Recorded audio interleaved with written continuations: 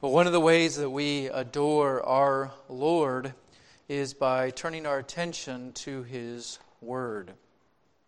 So I'm going to ask you to open your Bibles to the letter of 1 John as we continue our study through that passage, specifically 1 John chapter 2. And we'll be continuing our series of messages on verses 18 through 28. Before we get started, let's just turn to our Lord and God in prayer. So please join me in prayer. Oh Lord God, we do want to exalt you as we have affirmed in our singing. Lord, you are great. You are high and lifted up. There's no one who is like you, Lord. There's nothing that we can teach you.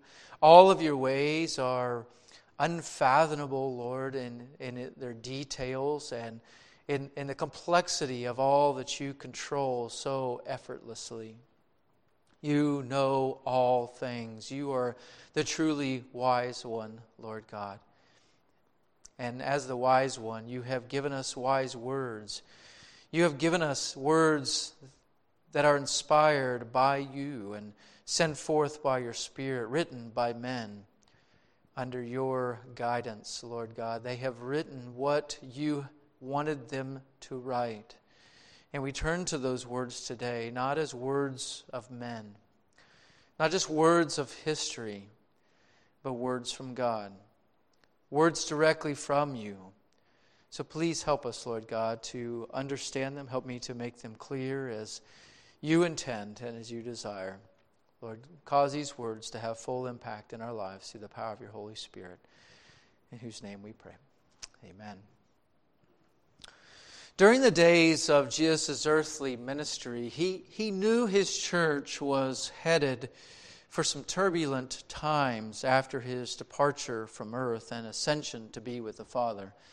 His disciples should have picked up on that, for Jesus' public ministry years were somewhat turbulent, full of conflict with the Pharisees and the Sadducees and the scribes. But it would reach sort of a new level once Christ departed from this earth and ascended to be with the Father. But this wasn't a surprise to Jesus. Jesus foresaw that the devil would attempt to annihilate the church, but he promised that the gates of hell would not overpower it. Jesus foresaw that many antichrists would come, saying, I am the Christ. And he said these antichrists would mislead many. But he instructed his disciples to see to it that no one misleads you. And he gave them his word as their guide and the Holy Spirit as their helper. Jesus foresaw that the enemies of the gospel would get violent and would lay their hands on the disciples to persecute them, falsely charge them, and imprison them. But he told them that this would lead to an opportunity for them to be witnesses for him. Jesus foresaw that the enemies of the gospel would even kill some of the disciples, but promised them peace in him in the midst of this persecution.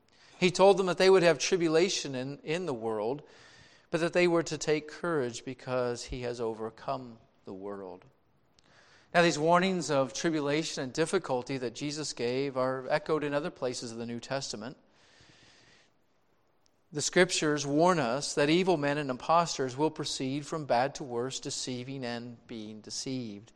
We are also warned that men will arise who are false apostles, deceitful workers, who disguise themselves as apostles of Christ and servants of righteousness. And this shouldn't be a surprise to us, since Scripture highlights that even Satan masquerades himself and disguises himself as an angel of light. So what are we to do in light of these dangers? To borrow a question from another era, how then shall we live? The Apostle John provides us Holy Spirit-inspired wisdom to help us to know the answer to that question. And before we dig in and continue our message on this section, let's again read this passage to refresh our memory of the truths that are written here. 1 John chapter 2, verses 18 to 28. Children, it is the last hour. And just as you heard that Antichrist is coming, even now many Antichrists have appeared. From this we know that it is the last hour. They went out from us, but they were not really of us. For if they had been of us, they would have remained with us. But they went out, so that it would be shown that they are all not of us. But you have an anointing from the Holy One, and you all know. Now, I have not written to you because you do not know the truth, but because you do know it, and because no lie is of the truth. Who is the liar but the one who denies that Jesus is the Christ? This is the Antichrist, the one who denies the Father and the Son. Whoever denies the Son does not have the Father. The one who confesses the Son has the Father also. As for you, let that abide in you, which you heard from the beginning. If what you heard from the beginning abides in you, you also will abide in the Son and in the Father. This is the promise which he himself made to us, eternal life. These things I have written to you concerning those who are trying to deceive you. As for you, the anointing which you received from him abides in you, and you have no need for anyone to teach you. But as his anointing teaches you about all things, and is true and is not a lie, and just as it has taught you, you abide in him. Now, little children, abide in him, so that when he appears, we may have confidence and not shrink away from him in shame at his coming.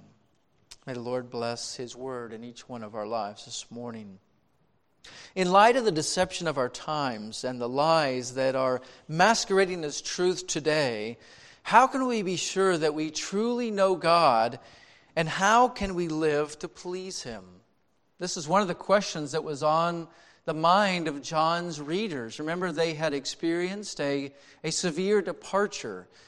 We do not know how many of the members of this church departed, but we do know that John tells us that there were many antichrists that left, and he's saying here they went out from us. So there's a connection there with the many.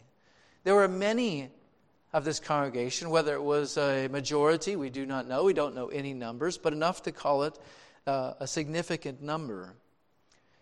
And so that causes those who remain to begin to question their faith. And they were questioning what they held to as truth, not only because many left, but because, as we'll see from the text today, the ones who did leave were leaving in such a way as to call the others who remained in question. And in fact, they were seeking to deceive them. So how can we be ashamed at Jesus' coming? I've been arguing that verse 28 really holds the key that holds all of this together. And as we're going to see next week, that the thread that holds us all together is that key word, abide. And so just to give you a little preview of next week, we're going to look at the final principle that Jesus, that the Holy Spirit provides through the Apostle John on how to be unashamed at Jesus' coming. And that is to abide in the Word, both written and incarnate. That's a little preview of next week. But what have we looked at previously, just to try to help you get the bigger picture? How are we to be unashamed at Jesus' coming? We looked at, from verse 18, that we are to be on guard against the influence of the Antichrist. From verse 19, that we are to persevere with the body of Christ. From verses 20 and 21 and 27, to rely upon the illumination of the Holy Spirit, that he would help us to discern the truth in God's Word. Today, we are going to look at the fourth principle for how to be unashamed at Jesus' coming, and that is this: to be on guard against those who are seeking to deceive you. And the fifth principle, which we're going to look at as well, Lord willing, and that is contained in verses 22 and 23, and that is that we are to be continuing to confess Jesus as the Christ. This morning, I want to list to you principle 4, and these aren't listed necessarily in order of priority, but I want to deal with verse 26 in a way to help lead us into the discussion in verses 22 and 23. And the fourth principle to help us to be unashamed at Jesus' coming is this: to be on guard against those who are seeking to deceive you. Verse 26, John says this: "These things I have written to you concerning those who are trying to deceive you." Now again, these principles are not unrelated. They are very much related and sometimes overlap. And by this statement that John makes in verse 26, he is somewhat overlapping with his warning about the warning of the Antichrist who are coming. But here, he just doesn't say that they are coming and that they in fact are here. He says this very important truth. He adds to it by saying this: these things I have written to you concerning those who are trying to deceive you. Understand that there were teachers in that day who were seeking to deceive those who remained within the church. And understand that there are teachers today who say that they are pastors, who say that they are elders, who say that they are sound in the word, but really they are just seeking to deceive you. If that was true in John's age, when there were still apostles on the scene, how much more true is that today when we do not have true apostles among us to call out the heretics? And we do have the Word of God.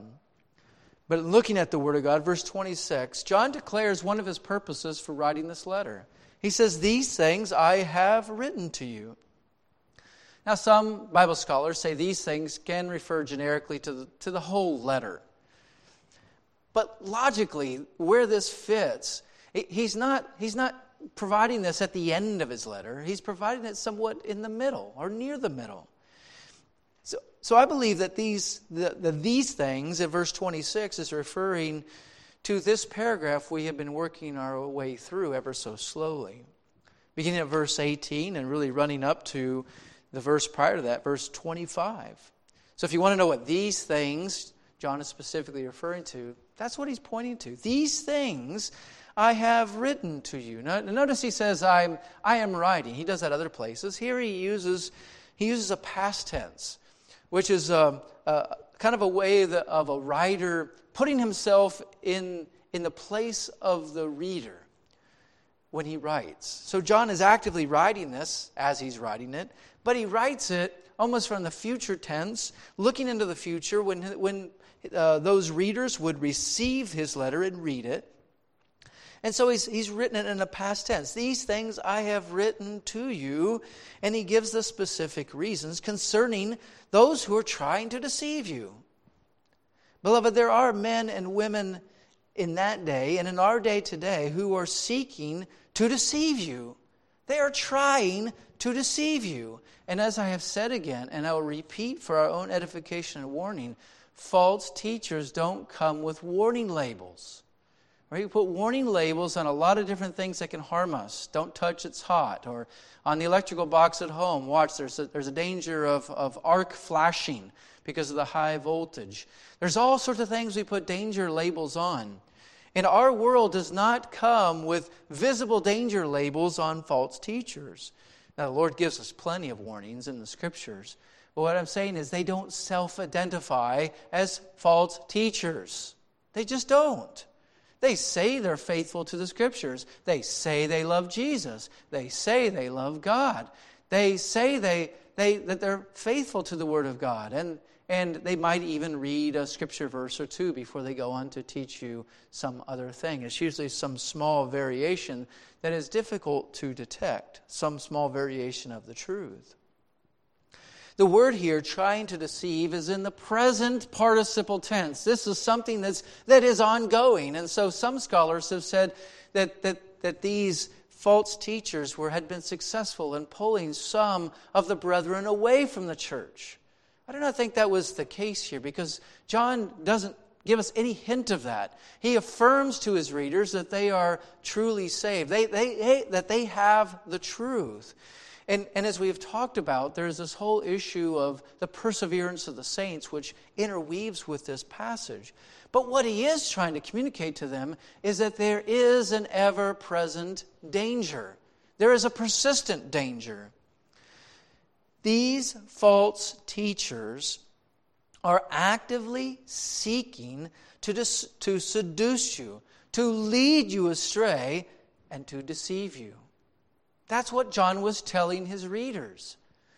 And the Holy Spirit is communicating that to us today. There are false teachers today who seek to seduce you, to lead you astray, and to deceive you. Remember the Apostle Paul's words to the elders at Ephesus when he met with them on his way to Jerusalem. He said, "Even from amongst your own number, men will arise who will seek to lead the brethren astray." That's the sad truth. Those men knew Paul. Paul had personally discipled them. But even amongst their own number, some were not faithful to the word. Some would not be faithful and would later be exposed as trying to lead the flock astray. That's the point that John is making. The situation hasn't changed today. You need to be on guard. You need to listen carefully. You need to be a discerning listener. Because I don't want you to believe me just for my sake. Right? You should not believe the pastor just because he's the pastor. You should not believe the preacher just because he says so. Be a discerning listener who listens to what is said and compares it to the Word of God. That is how you are not led astray. But there are so many today who do not do that. They do not pay attention to the Word of God, and they are so easily led astray.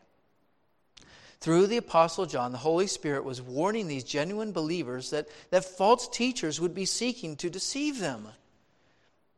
You know, it is a big mistake for us to live with a peacetime mentality during our days on earth right now. We are not at peace. Now, our nation is at relative peace, and due to the sacrifice of men and women who put their lives on the line every single day, and some of them pay the ultimate price, we enjoy quite a bit of safety here. I mean, it's because they fight the fight over there that we don't have that fight here, by and large. But there's something far more important than just our physical lives. God wants us to be on guard for our spiritual lives. He wants us to be on guard against the subtle vices and distortions of the truth that false teachers will employ and do employ to deceive others. Now, this warning about the false teachers who are seeking to deceive them is particularly noteworthy in this context. Why? And that is this, because John has already reminded his readers that they are children of God. We see that even in verse 18, children. It is the last hour. He's writing that not as a condescending way, but as an affirming way that these are the children of God to whom he is writing. So he affirms their spiritual status as children of God. And as we looked at last week and the week before, verse 20, they have an anointing from the Holy One. So they have an anointing. And as verse 27 says, this anointing which you received from him abides in you, and you have no need for anyone to teach you, but as his anointing teaches you about all things, and is true and is not a lie, and just as it has taught you, you abide in him. So he says from that standpoint, concerning the truths of Christ, you have no need for anybody to teach you. You know the truth. You've heard the truth. You've adhered to the truth. You've professed the truth. Now just cling to it. You know it. So in the midst of that, and at the same time he affirms all those things, he's also saying, I'm writing to you because of those who are seeking to deceive you. Now what we have already discussed about the perseverance of the saints is true.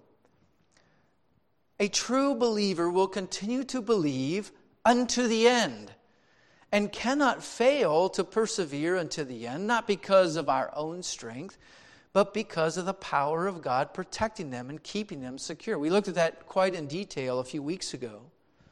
That is true. What John is now saying is that you need to be on guard. Don't allow the perseverance of the saints to make you complacent into thinking that you are somehow immune to false teaching. That's what he's saying. Be on guard. Though you have the Holy Spirit, though you are a genuine child of God, for those that have believed in Christ, you are not immune from false teaching. You can be deceived. Now, not ultimately, but John isn't just concerned about his believers' salvation. He's concerned that they honor the Lord. He's concerned that they meet Jesus unashamed, whether that be on the day of their death or whether that be in the day the Lord returns, that they would meet him unashamed. And beloved, that is my desire for you as well, that you would not believe any false doctrine. As one commentator put it, John does not underestimate the strength and subtlety of these heretics and wants his beloved readers to continually be on guard against the heretics' deceptive efforts. You know, it's often said by those that are in the realm of providing force protection for us, like our police officers and our soldiers, that living in the society that we do, we're often not aware. Just not aware of our circumstances. We're not aware that people are seeking to hurt us, and by and large they don't succeed because of these men and women who protect us and keep evil people at bay.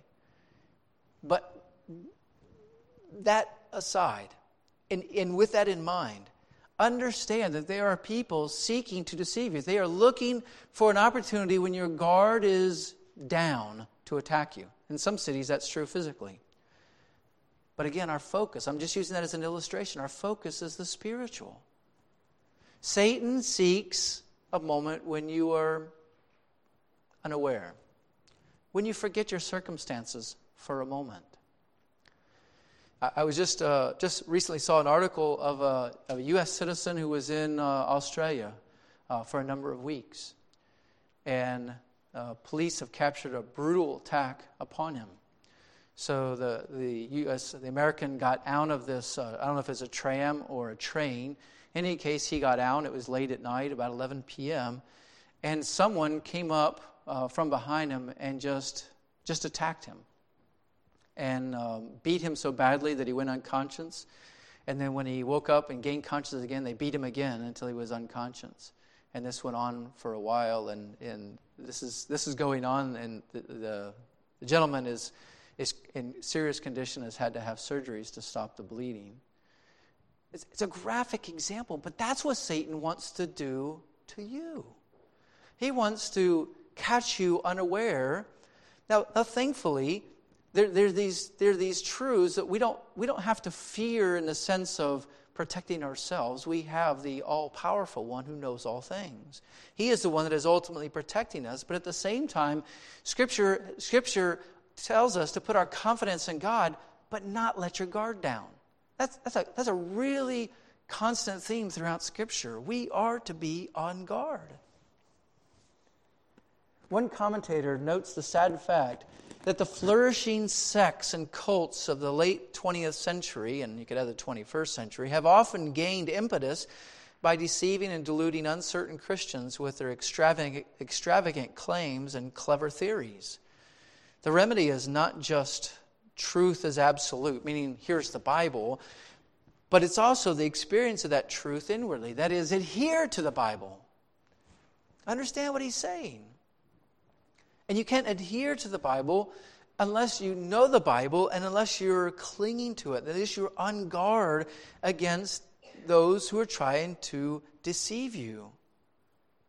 Now, beloved, if think about this. If believers were immune from false teaching, it would be a wonderful thing. And one day we will be, because false teaching will be totally removed.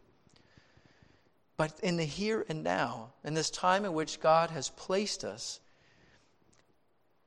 we are not immune. If we were immune, just think about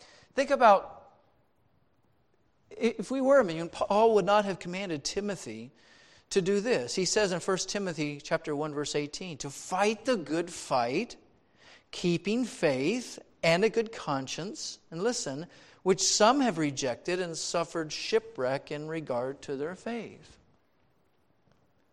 So some have rejected keeping the faith and a good conscience, and suffered shipwreck in regard to their faith. Now, that verse seems to be talking primarily about people who appeared to be true believers, but later were exposed as false teachers.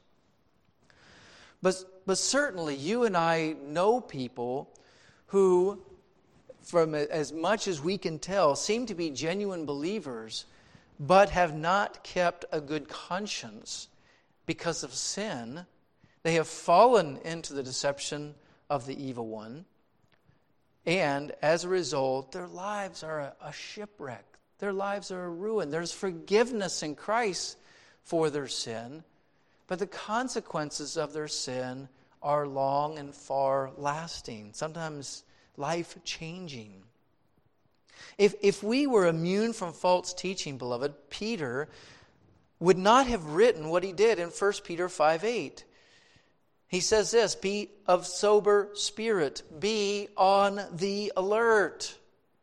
Now, Peter was the one who also told us that we're protected by the power of God. You see, these are not competing truths. These are not contradictory truths. Our assurance, our safety is in the power of God. And at the same time, we are called to be on the alert. He says, be on the alert. And he gives this example. He says, for your adversary, the devil, prowls around like a roaring lion seeking someone to devour.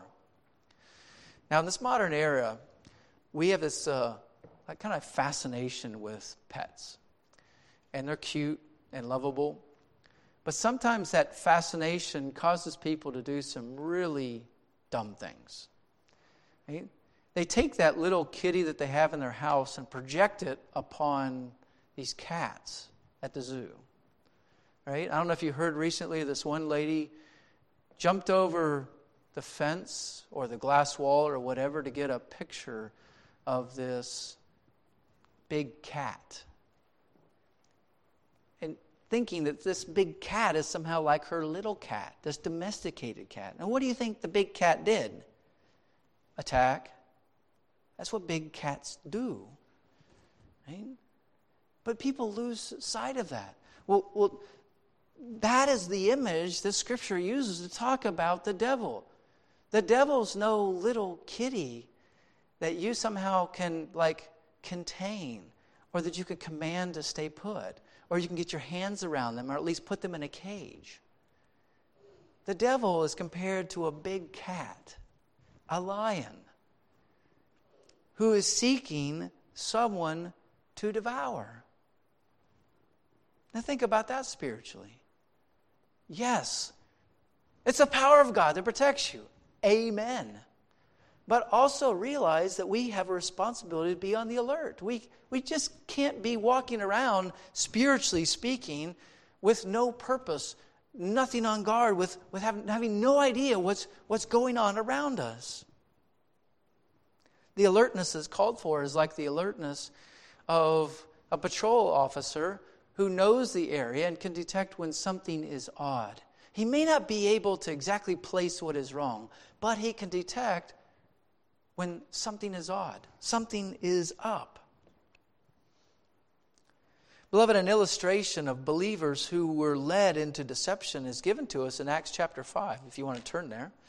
Acts chapter 5, at the beginning of that chapter. Undoubtedly, you've heard the story of Ananias and Sapphira, but I think this is an illustration for us of those who seem to be genuine believers but were led astray, fell into error, and were not on guard.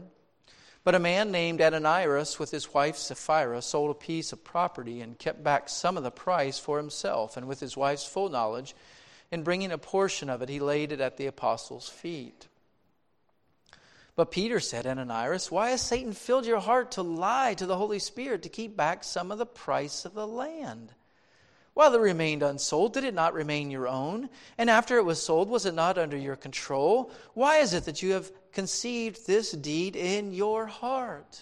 See, it's both attributed, this lie is attributed both to Satan and to Ananias.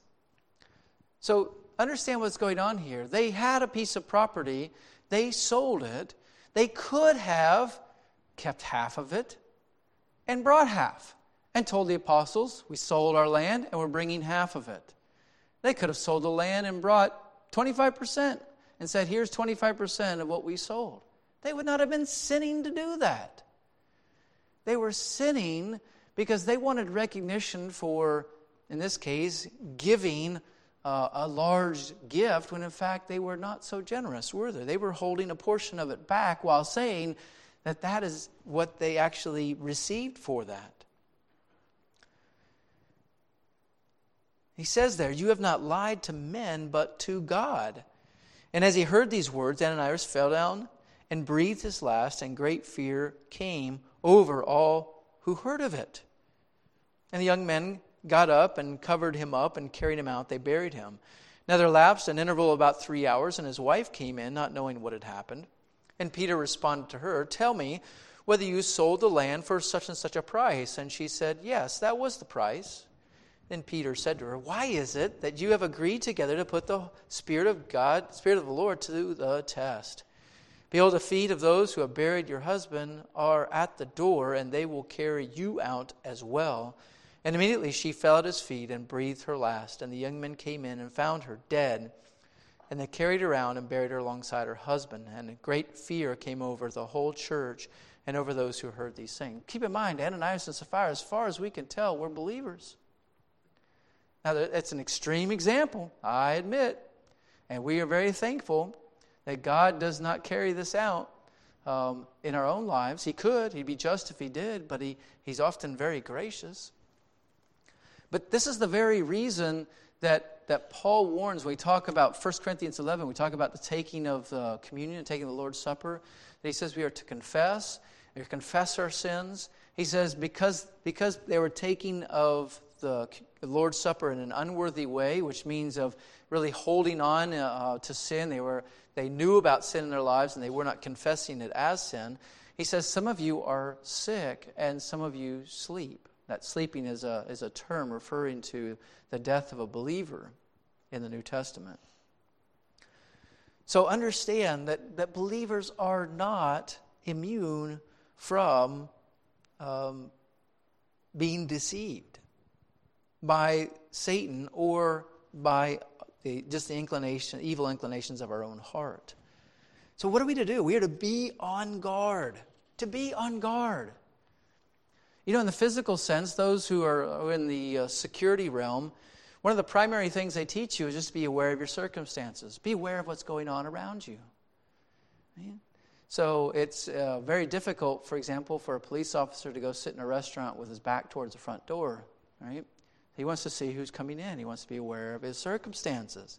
But that's one of the keys. Know the avenues of approach. Right?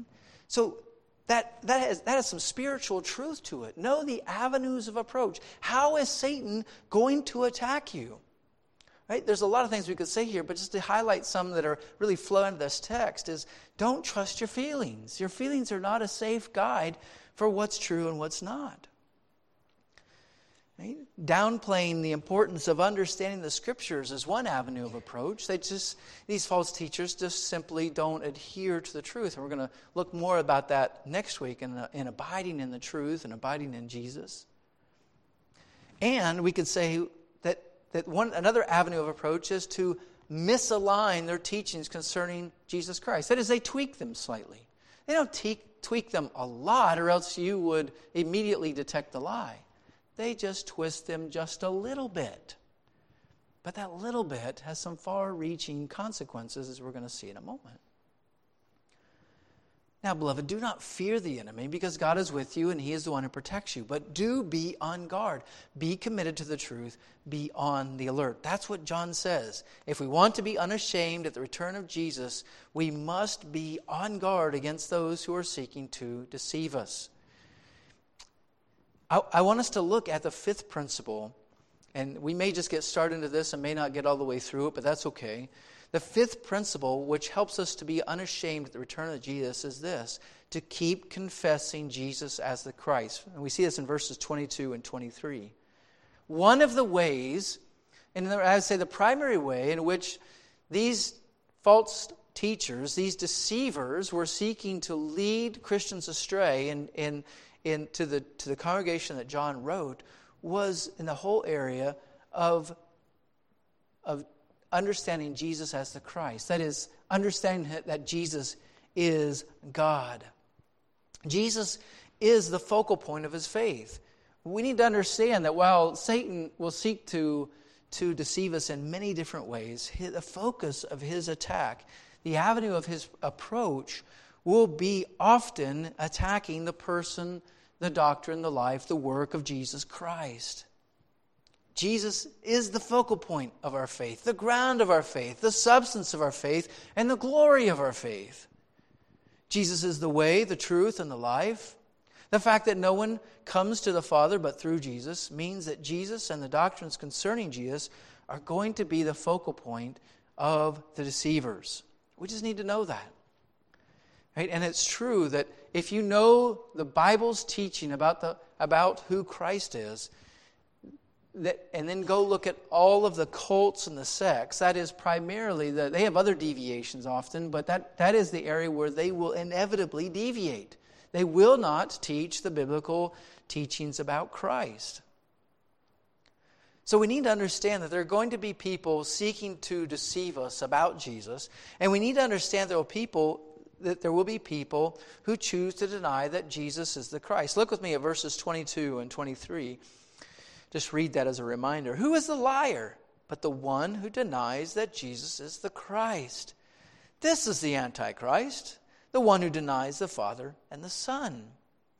Whoever denies the Son does not have the Father. The one who confesses the Son has the Father also. Now we need to understand the word deny here means to refuse and reject.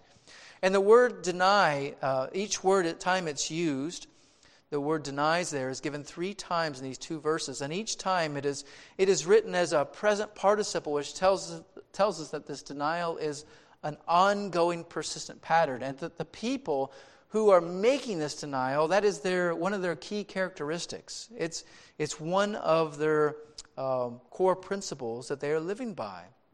So this denial is just not a one-time denial. This is not the denial of someone who doesn't know the truth. This denial is the consistent rejection of someone hardened to the truth. They've heard it, just like these people, these antichrists who had left the church in John's era. They had been in the church. They had heard the gospel. They had heard the apostles teaching, either directly or indirectly, about who Jesus Christ is, and they have chosen to deny it, to reject it, to refuse it.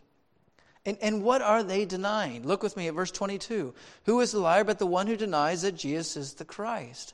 They are denying that Jesus is the Christ. Now, what did John mean when he is using this term, the Christ?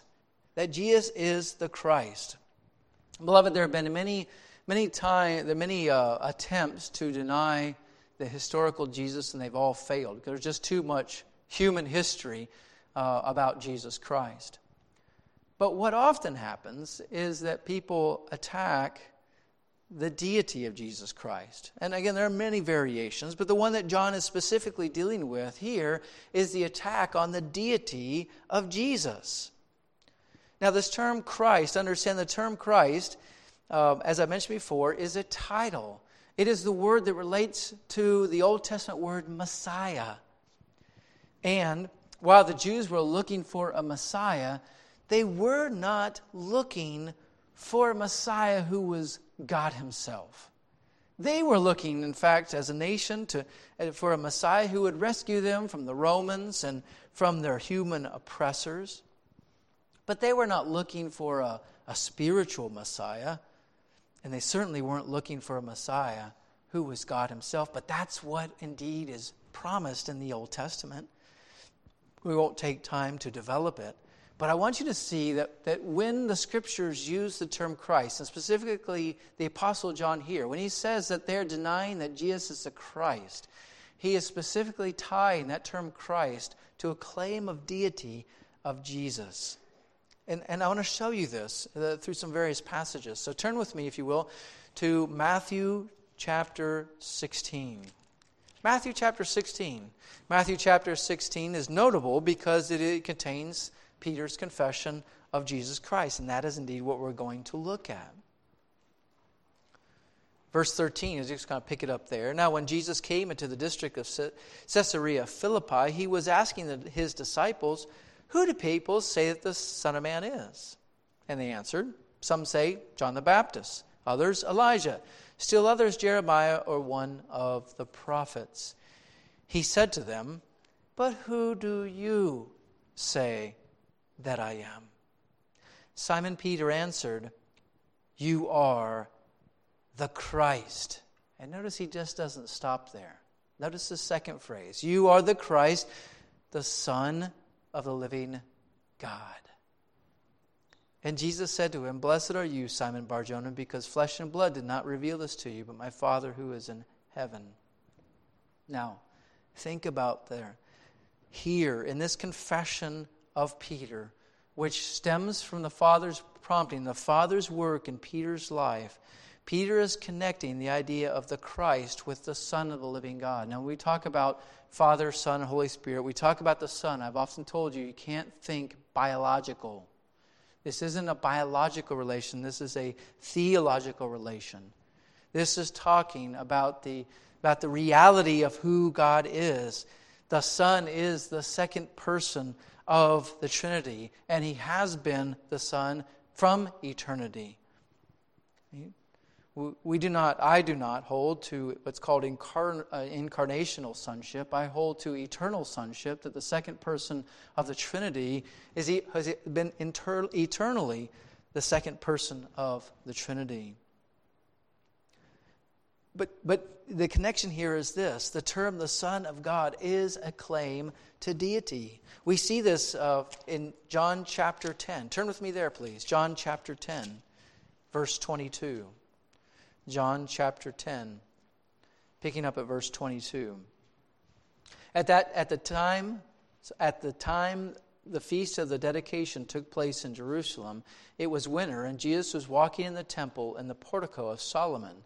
The Jews then gathered around him and were saying to him, "How long will you keep us in suspense? If you are the Christ, tell us plainly." Jesus answered them, "I told you, and you do not believe?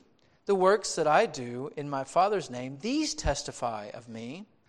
But you do not believe because you are not of my sheep. My sheep hear my voice, and I know them, and they follow me. And I give eternal life to them, and they will never perish. And no one will snatch them out of my hand. My Father who has given them to me is greater than all, and no one is able to snatch them out of the Father's hand. I and the Father are one." The Jews picked up stones to stone him. Jesus answered them, "I showed you many good works from the Father. For which of them are you stoning me?" The Jews answered him, "For a good work we do not stone you, but for blasphemy. And because you, being a man, make yourself out to be God." The Jews really understood Jesus' claim. Jesus claimed to be God. He claimed equality with the Father. He was a servant to the Father's will voluntarily, but he was indeed God. He was equal. And that's the claim here. The Jews understood what he was saying when he and the Father are one. When Jesus says, "I and the Father are one," and when he speaks about God as in terms like my Father and himself as the Son, Jesus was making this claim to deity, and the Jews understood it. They understood that Jesus was making himself out to be God. So I took us here for this reason. If we go back to 1 John chapter 2, verse 22, it says, "Who is a liar but the one who denies that Jesus is the Christ?" What John is referring to specifically in the denial is not that it's not a denial that Jesus is the Messiah per se, but it is a denial that Jesus is God, that he is divine. And notice with me, if you would, how John switches from using the term the Christ to the term the Son in this. Whoever, he says there, Who is a liar but the one who denies Jesus is the Christ? This is the Antichrist, the one who denies the Father and the Christ? No, what does he say? The one who denies the Father and the Son. And he continues this line of thought. Whoever denies the Son does not have the Father. The one who confesses the Son has the Father also. He's using an argument, but we all understand that it is pretty hard to have a good relationship with a father if you hate his son. And a father and son, again, there's a lot of variance on this, but the idea is that the Son is an image of the Father and a projection of the Father and a demonstration of the Father's character. That's not always true in an earthly sense, but it is true in a perfect sense in the Father and in the Son, Jesus Christ. Jesus is spoken of as the perfect image of God. The perfect image. And so it's appropriate that John used this term son in this circumstance. So that's what John is referring to.